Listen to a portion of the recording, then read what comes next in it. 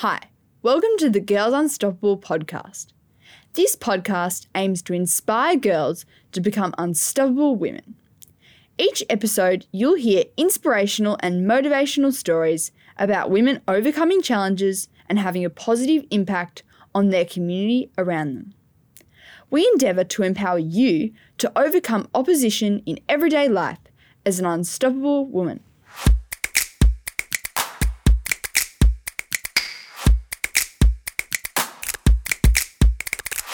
It seems these days adults are often asked, if you could tell your younger self anything, what would it be? So I'm 48, and if I could tell my 16-year-old self anything, it would be, well, maybe tone down the blue eyeliner a touch and honestly blend your foundation. Like that line around that line around your jawline. I'm hearing an agreement here. It's just not a good look, right? In our defense, in the 80s, we didn't have YouTube telling us how to put makeup on. But I would also tell my younger self that it's okay to do things for me, to do things that light me up or help me relax, things that connect me with who I really am, that caring for myself isn't selfish. I'm Jo Stanley, TV and radio presenter and content creator. This podcast is Girls Unstoppable. And in this episode, we dive into life-affirming self-care. I'm one of your hosts for this conversation, and I'm so pleased to introduce my co-host, Francesca Clark. Frankie is in Year 11 at Strathcona Girls Grammar. She's passionate about netball, equality, politics, and the environment. She loves listening to podcasts about politics and dreams of working in politics. She is very much a girl unstoppable. Frankie, I'm so excited to be co-hosting with you. I'm also so excited to be co-hosting with you today, Jo. But I feel like I should be checking my jawline or something. But as a 16-year-old girl, I find that self-care isn't about one-off events, but it's more a continuous commitment to ensuring that your body, mentally and physically, is at its best. Taking time off to look after yourself isn't selfish. But what actually is self-care, and why should it be a priority? We have a fantastic panel of fascinating guests today to help us find our passion for self-care. So let's meet them. Addie Wooden is a clinical psychologist and CEO of Smiling Mind, an app for meditation and mindfulness that I personally use all the time. She is passionate about shifting community attitudes around mental health, and she dreams of living a simple life and growing native flowers. And she also wants to change the world. So, Addie, what's the first thing in the world you would change if you could flick a switch and change it immediately? Oh my goodness, what a huge question. What would I change? I think I'd change the way we think about ourselves and our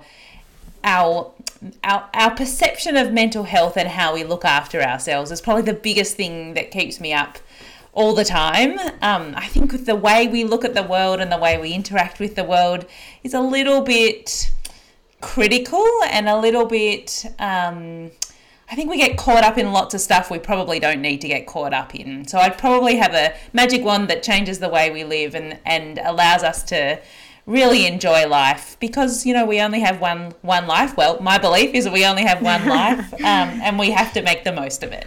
I love the notion of flicking a switch and changing the way we see ourselves in the world, Addie. That's what we're here for today, maybe, to start moving the switch together collectively.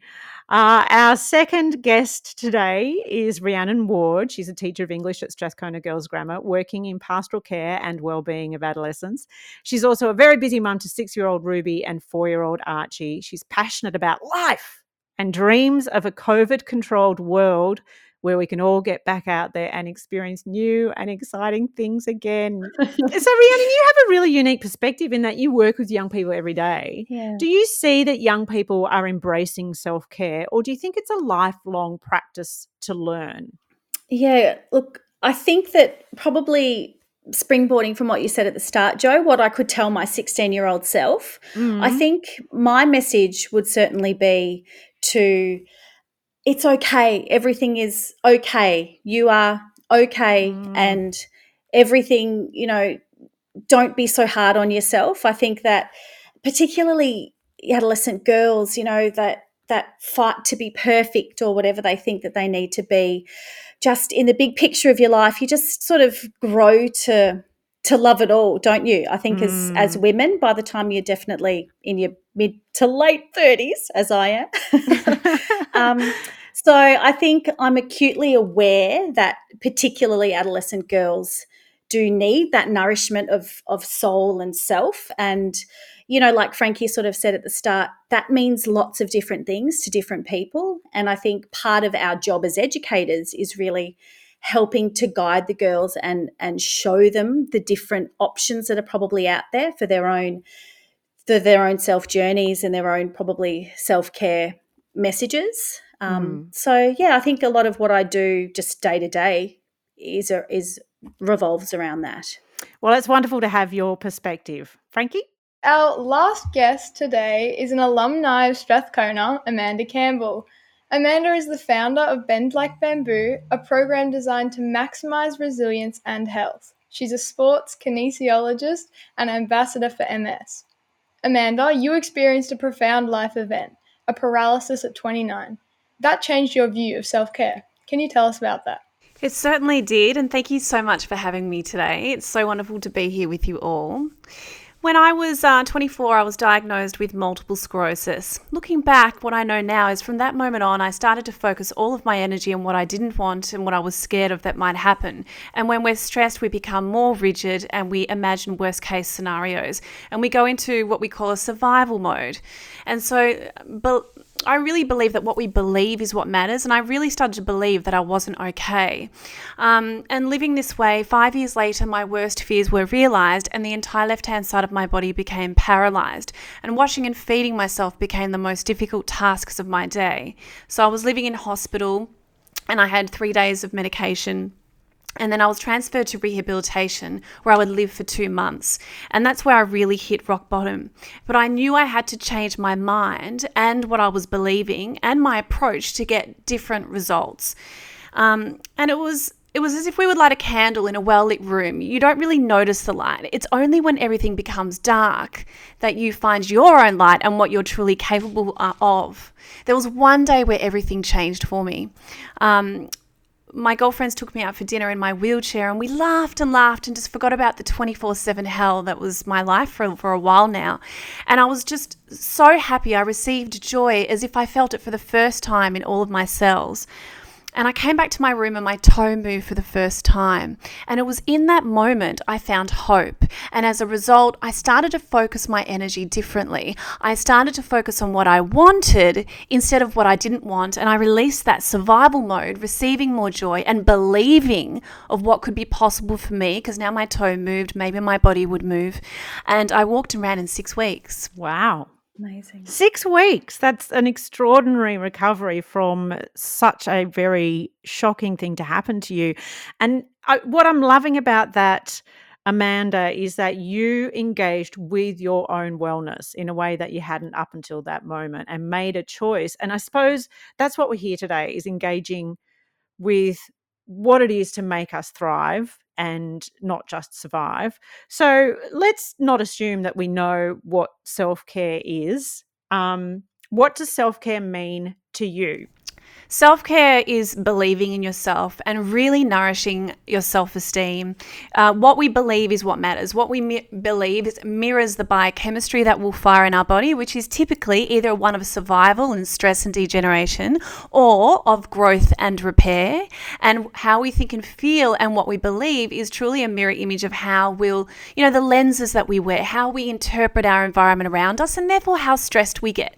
So, self-care is about, if you imagine like the concept of Bend Like Bamboo, a tree that's anchored. And when you are anchored, you're doing self-care every day to root yourself into the ground, to anchor yourself. And therefore, you're more flexible. Life brings change every day, but sometimes life brings bigger change. And it won't throw you as much if you're continually doing self-care. So that sounds like self-care is about resilience. Does that reflect what you see, Addie? Yeah, it really does. I think self-care sometimes has a bit of a bad rap. We think, we have to go off and do something extravagant, go to a spa or have a massage or something like that. But I think self-care really is about the everyday things that we do for ourselves, exactly like you're talking about, Amanda, that all of those things that make us connected to what we're doing, give us the energy and the courage and the strength to get through all of the tricky things that happen in our lives. And it's really kind of, maybe we should flip it and we should say, well, self-care is essential. It's kind of, we have to sleep, we have to do exercise, we have to eat well, and we have to look after ourselves. And that's what self-care is all about. I completely agree. I think that self-care is empowering and it's insanely important. So, Rhiannon, what do you think why self-care is so important? Sure. Look, I think probably the little things in life can be the most important, similar to what we've just been talking about, that you don't have to go and do something big and extravagant, as we just heard. It's more, taking the time out and acknowledging that it's okay to take the time out for yourself. So for me, for instance, I've started jogging again during this COVID lockdown, which I never would have thought was possible. And honestly, it has just been the most renewed experience, because I'll go out in the morning before anybody else in my house is awake and before work, and I kind of just ground myself and visualize the day that I'm going to have. And sometimes, if I know that I've got a meeting with someone coming up, I'll talk through that experience in my mind while I'm sort of in the jog. Look, it's a slow, stumble on some mornings, let's be honest. But trust me, I'm right across the middle-aged plod. I'm a plodder myself. I know. And you'll see these like super fit young girls just striding past in leisure wear, and I just feel every bit the middle-aged mother that I am. But anyway, it's fitness for my mind and my soul, not my body, if I'm honest. It's more just, getting myself ready for the day. And I think that's a good message to send to adolescents, that, physical fitness isn't just about being, this svelte being that can, rock climb and whatever. It's more about being strong in your soul and in yourself, and giving yourself that grounding. That's what I find important. Yeah, I think that is a really lovely link between all the things that we're told is good for us versus what actually nourishes us. Because if you do something because you're supposed to, you're going to lose motivation pretty quickly. It's about us linking that with what is nourishing you, I guess. So let's have a brainstorm. All of you, jump on in. What are all the wonderful different ways we can care for ourselves? What do you do for self-care? I guess it's sort of like the big three, isn't it? Exercise, the food and nutrition, and your mental, spiritual self. It's probably the trifecta, and anything in between that makes sense for you and your circumstances. Specifically, what sorts of things do you do, the three of you, Amanda and Addie and Rhiannon? Well, for me, I think I have to say meditation, because meditation is a core part of what I do every day, but also what we do at Smiling Mind. And I think, but for me, that doesn't mean like sitting for 45 minutes or anything really out there. It's really about small bits that I can bring into my day. So I make sure at least 10 minutes I sit down. But then, like you, Rhiannon, I think exercise and jogging is really important for my mental health. And it's funny how you talked about that sort of activity isn't like necessarily for fitness, which is definitely a really good outcome of exercise and jogging, but it's so important for my mind to get out into nature and to huff and puff and to feel like I'm actually working on something a bit different, because I spend a lot of my day in my head, I think, when I'm at work. What about you, Amanda? I do whatever I can to try and promote that growth and repair pathway rather than survival, because we're always on, and our modern day problems, simply just drinking coffee and watching news, will activate that stress response, right? So like Addie, I adore meditation. I adore Smiling Mind too. I think, we wash our bodies every day. So how do you wash your mind of yesterday's stories, old redundant beliefs that sometimes we decide something about ourselves from a stressful, traumatic event? And how do we find that flexibility to change our minds about what we're believing about ourselves, our self-confidence, and therefore what can be possible for us. So I meditate every morning and night, and for me, that takes me from the ground floor of a building. Carolyn Meese has this wonderful analogy of the ground floor where we're more reactive. All we can see is what's just in front of us, versus elevating to the penthouse where you can see all the reasons why everything's happening, a higher perspective, or, a higher understanding of, what's going on in life. And we're less reactive. We're more inclined to fire growth and repair pathways. And, when we're more calm and present in the moment, we're also in our most creative state. Rhiannon, you've mentioned to me that you love to get outdoors. I do. I must say my daily go-to is definitely something outside, probably similar to, the huff and puff in nature. We moved to the outer east, 3.5 years ago, and we are just surrounded by green and bushlands, and I feel peace being here. And I've definitely, when I was doing the daily commute back in, real life, when I would come back out to home, it was almost like a sigh of just release. And so definitely being out in nature and just bird song and those sorts of things I find center me. And also I think I'm definitely an extrovert personality. I sort of feed off other people's energy to gain my own energy, I suppose. So I recognize that, but I also definitely feel that we need just some quiet and peace and space in a 24-hour period just for ourselves, and not for having to worry about what you need to do for anybody else. And I suppose that would be similar to meditation. I did meditate, back years ago before I had the children, but it's probably something I should get back into for my own self-care. Children ruin everything when it comes to meditation. Well, no offense, they enrich our lives. Joe. It's not a ruination. It's an enrichment. It is, but trying to explain to a 5-year-old, you can't come in, I'm meditating. It's very hard. They don't understand. They don't do peace very well, do they? No, they don't. But I know also, Amanda, you've mentioned to me the notion of pushing yourselves outside of your boundaries, and you also, Rhiannon, you love learning, and I suppose growth is a version of self-care too, would you say? Yeah, absolutely. And I think, humans we're lifelong learners. We're social creatures, and we, things that happen to us in life, we need to experience change through that and grow. And certainly over the course of my career, I've always gone back to study, and at the moment I'm studying again, just part-time around the edges in, all my free time.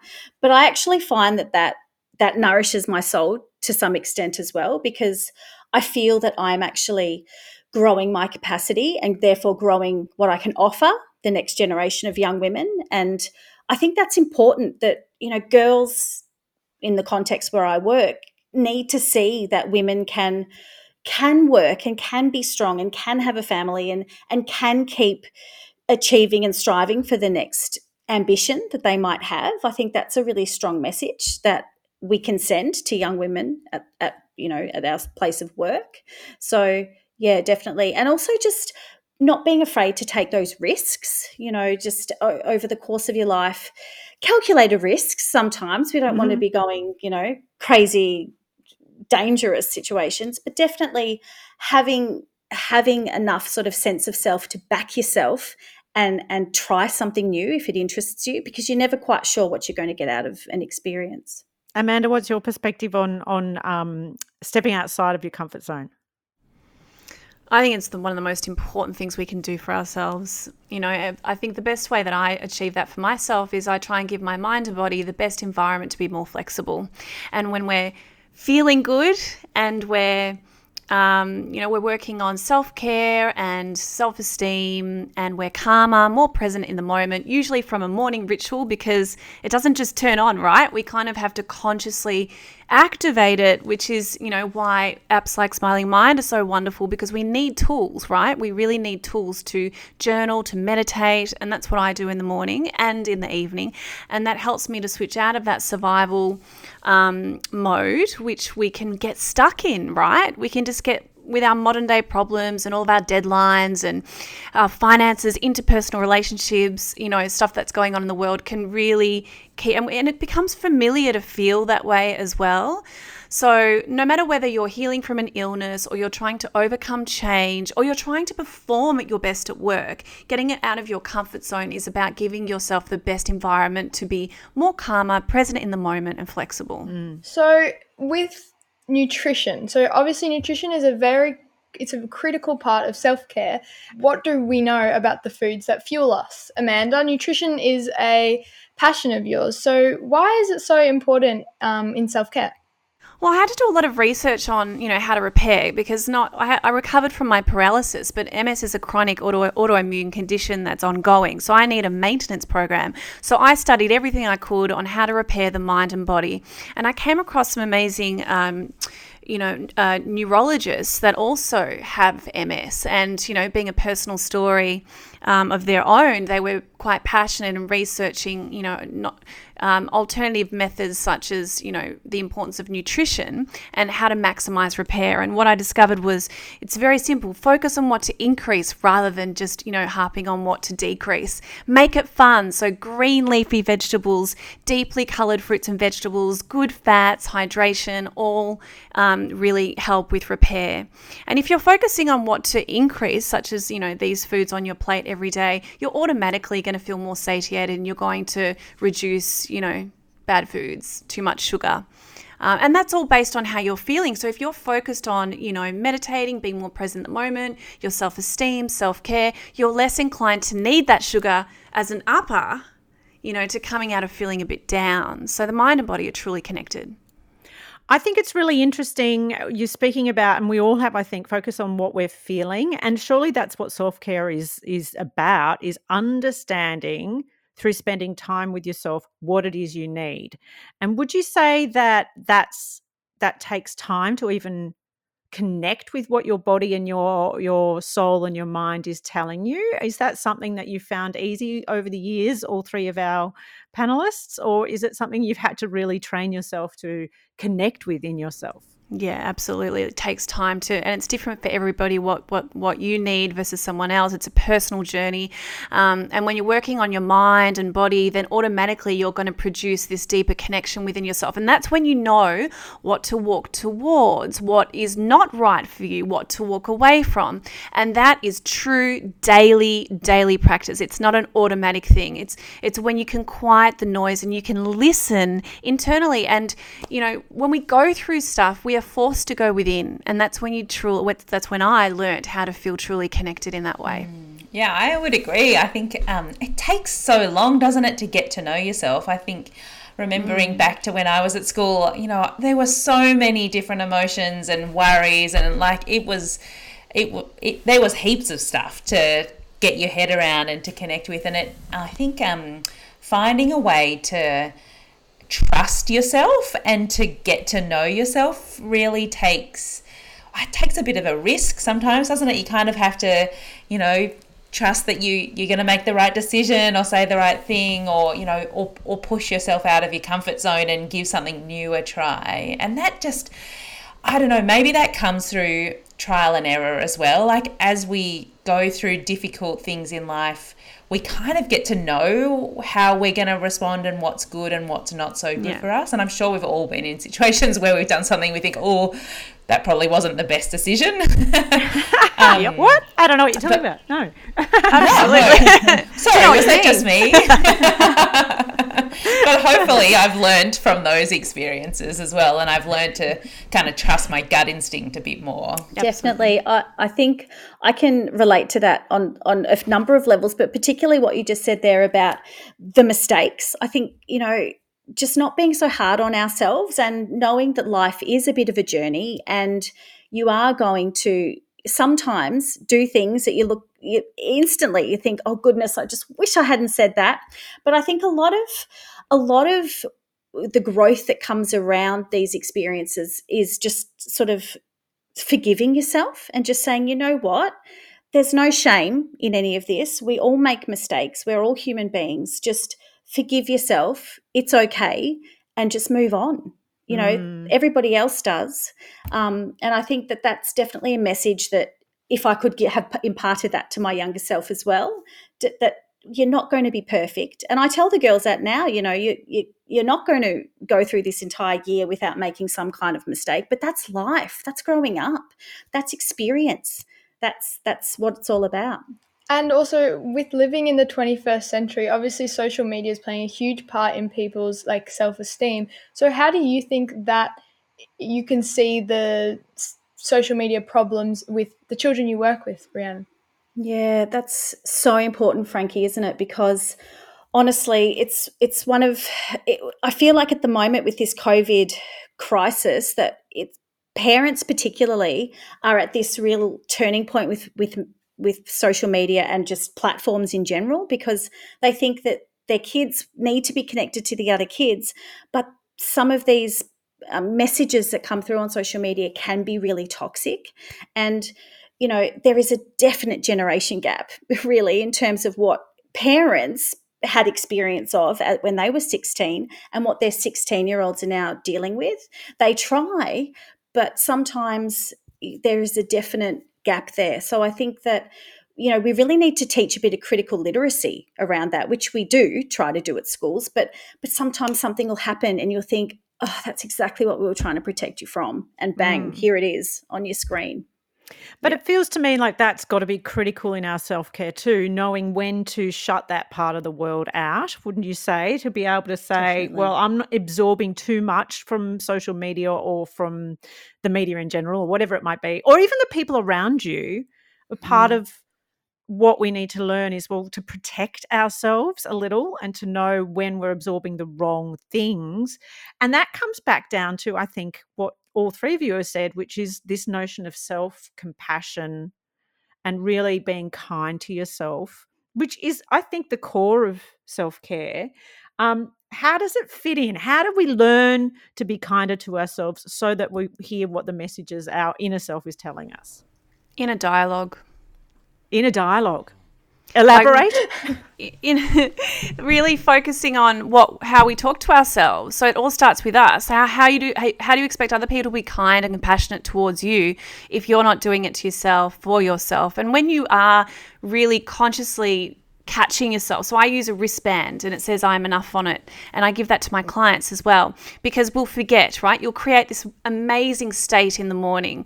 And we're human beings, and there will be things that will throw us or remind us about the past and just get us off that penthouse. And we're back on that ground floor reacting. So you really need a prop that reminds you to catch that self-narrative, how you think and feel, and it's malleable. And we forget that we can choose. We can choose how we talk to ourselves, how we talk to our family, our colleagues. The tone is very important. So setting yourself up in the morning for success is a great first starter, but you've got to also have something that sort of rewires the brain and helps you to catch yourself during the day. That's what I find to be truly effective. I would agree. I think self-talk is really important, and you kind of have to take one step back and think, well, how am I going to be aware of my self-talk? You have to teach yourself to pay attention to what's going on in your head, because it doesn't come naturally. We kind of get into this automatic pilot, don't we, where we're just doing things and that chatter in your head is just that background noise. So how do you build awareness for what are you saying to yourself, and catch yourself out when you start to notice certain things? One of the things that we talk about is that word should is quite damaging. And that's a really easy one to pay attention to. If you're constantly saying, I should be better, or I should know this, or I should go and do some exercise, or I should eat better, then that's actually quite a damaging word that can make us feel really down and bad. Yeah, I think a lot of that also definitely for me comes from sort of what Frankie just said before. What you're putting out into the world, you almost get back. That, you know, you have to it's sort of a cycle, that a lot of your energy and your positivity and your hope for the future is sort of what gets reflected back to you. And I think people recognize that in sort of ourselves as individuals, that it is almost this harmony that we have, and you sort of need to take a moment to realize that that's even happening. And it changes over time. That's most certain over the course of our lives. But yeah, I think for me, acknowledging the energy I put out is sometimes what you get back is important. I think all of this conversation is really important to list the things that might help you with your self-care and, really spark some thoughts as to, okay, what are the things that light me up? Is it to write stories? Is it to do some painting? Is it to go for a run or to really eat beautiful foods or spend time with people I love? But at the heart of it, I think sometimes the problem is we struggle to see ourselves as worthy of self-care. And I know when I was a teenager, that is not something I would have recognized in myself. Now as an adult, I know that I'm worthy of it, but I didn't really have a great self-esteem as a teenager. And I was much more willing to listen to other people than my own voice and my own purpose and needs. So what would you say to someone who is struggling to put themselves at the center of their care, who is struggling to see themselves as worthy of self-care? I would say start off small and pay attention to the little things that you might not even think is self-care. So and reinforce that. So build it as you go and take notice of those little things and how you feel as a result of it. So it doesn't necessarily have to be big extravagant things. But if you can teach yourself and learn from those small things, hopefully that will start to build your awareness that, hey, this is good, this is important, this makes me feel different. Yeah, that's really good advice. Also, I think acknowledging that sometimes your peers aren't going to be or of the same opinion as what's probably in your heart and soul, and that sort of developing that sense of integrity that, it's okay to be you, and whatever it is that makes you feel happy might be very different to somebody else, but that's life and that's okay. And definitely as adolescent, particularly girls, who can be very impressionable, just tapping into that inner voice and letting it grow and develop over time and being in tune with that voice will make you the stronger woman, essentially, and will give you that really strong vision, and potentially ambition for what you want to achieve in your own long-term lives. And so this podcast, it's called Girls Unstoppable. And from this conversation, it's obvious that self-care is absolutely critical to being unstoppable. But thinking more broadly, what do you think unstoppable means?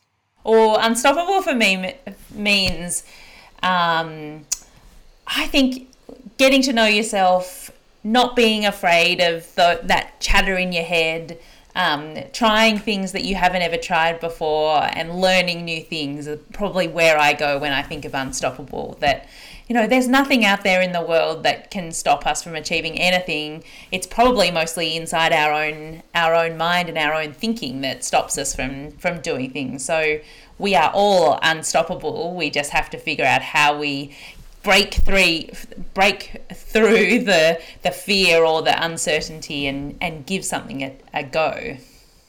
I think my version's similar, to be honest, because I sort of think unstoppable and then I go to fearless and brave and risk-taking and all of those other sort of adjectives that sort of lead to taking a chance on life. And you never know what you're going to get out of an experience until you actually start it off and start that journey, and not being afraid to do it. I think I agree, Addie, that sometimes it's that inner little voice that, you put yourself down, you think I'm not that person, I can't do it, but you just need to turn that little voice off, don't you, and just have a go and try. Amanda, what do you think? I think that being unstoppable is building that resilience. And the only way that we really build that resilience is by leaning into uncertainty, falling into the black abyss of, I don't know what's going to happen next. The ability to dig down deep when life gets tough, when life throws change, when you want to give in those moments where you don't feel like you can go on. who are you in those moments? And that's how we learn who we are. And we need the power of polarity and those rock bottom moments to propel us forward, because sometimes we don't make big changes or the necessary changes until we're absolutely forced to. And I certainly waited until I was paralyzed to wake up about a few things, and it was the biggest wake up call of my entire life, and it was the best thing that ever happened to me. Wow. That's amazing. So obviously everything we've been saying about being unstoppable and self-care is absolutely critical, and having the utmost and being unstoppable is about having the utmost certainty that you can do anything you put your mind to. This links perfectly with the discussion of self-care. It's not selfish to care about yourself, and an unstoppable girl is confident enough to understand the great importance of self-care and how you can be affected by the absence of it. I just want to say thank you to all three and my co-host Jo Stanley for this amazing conversation. I think it's been very productive, and I've really enjoyed speaking with all of you. Thank you so much, Frankie. Thank you, Rhiannon and Addie and you. Amanda. Thank you. I thought I'd just say that it's always struck me that caring for others tends to come naturally for a lot of us, because it comes hand in hand with loving the people in our lives. But caring for ourselves isn't necessarily our first choice. And I think that's sometimes because it's really hard to love ourselves. So sometimes I like to imagine I'm loving myself in the same way I love my daughter. And you can choose someone in your life, anyone in your life that you love dearly, and you imagine yourself that you're loving yourself in the same way you love that person. It's not selfish to love the person that you love, and it's not selfish to love yourself. So actually, self-care is a way of caring for everybody, really. Spending time doing the things that rejuvenate us, help us grow, that connect us with the innermost true parts of ourselves. Well, it's really the reason we're here, because when we do that, we're empowered to be the best version of ourselves. And we're helping others do the same. So imagine what the world would be like if we were all walking around as the best version of ourselves. Well, we would all be unstoppable.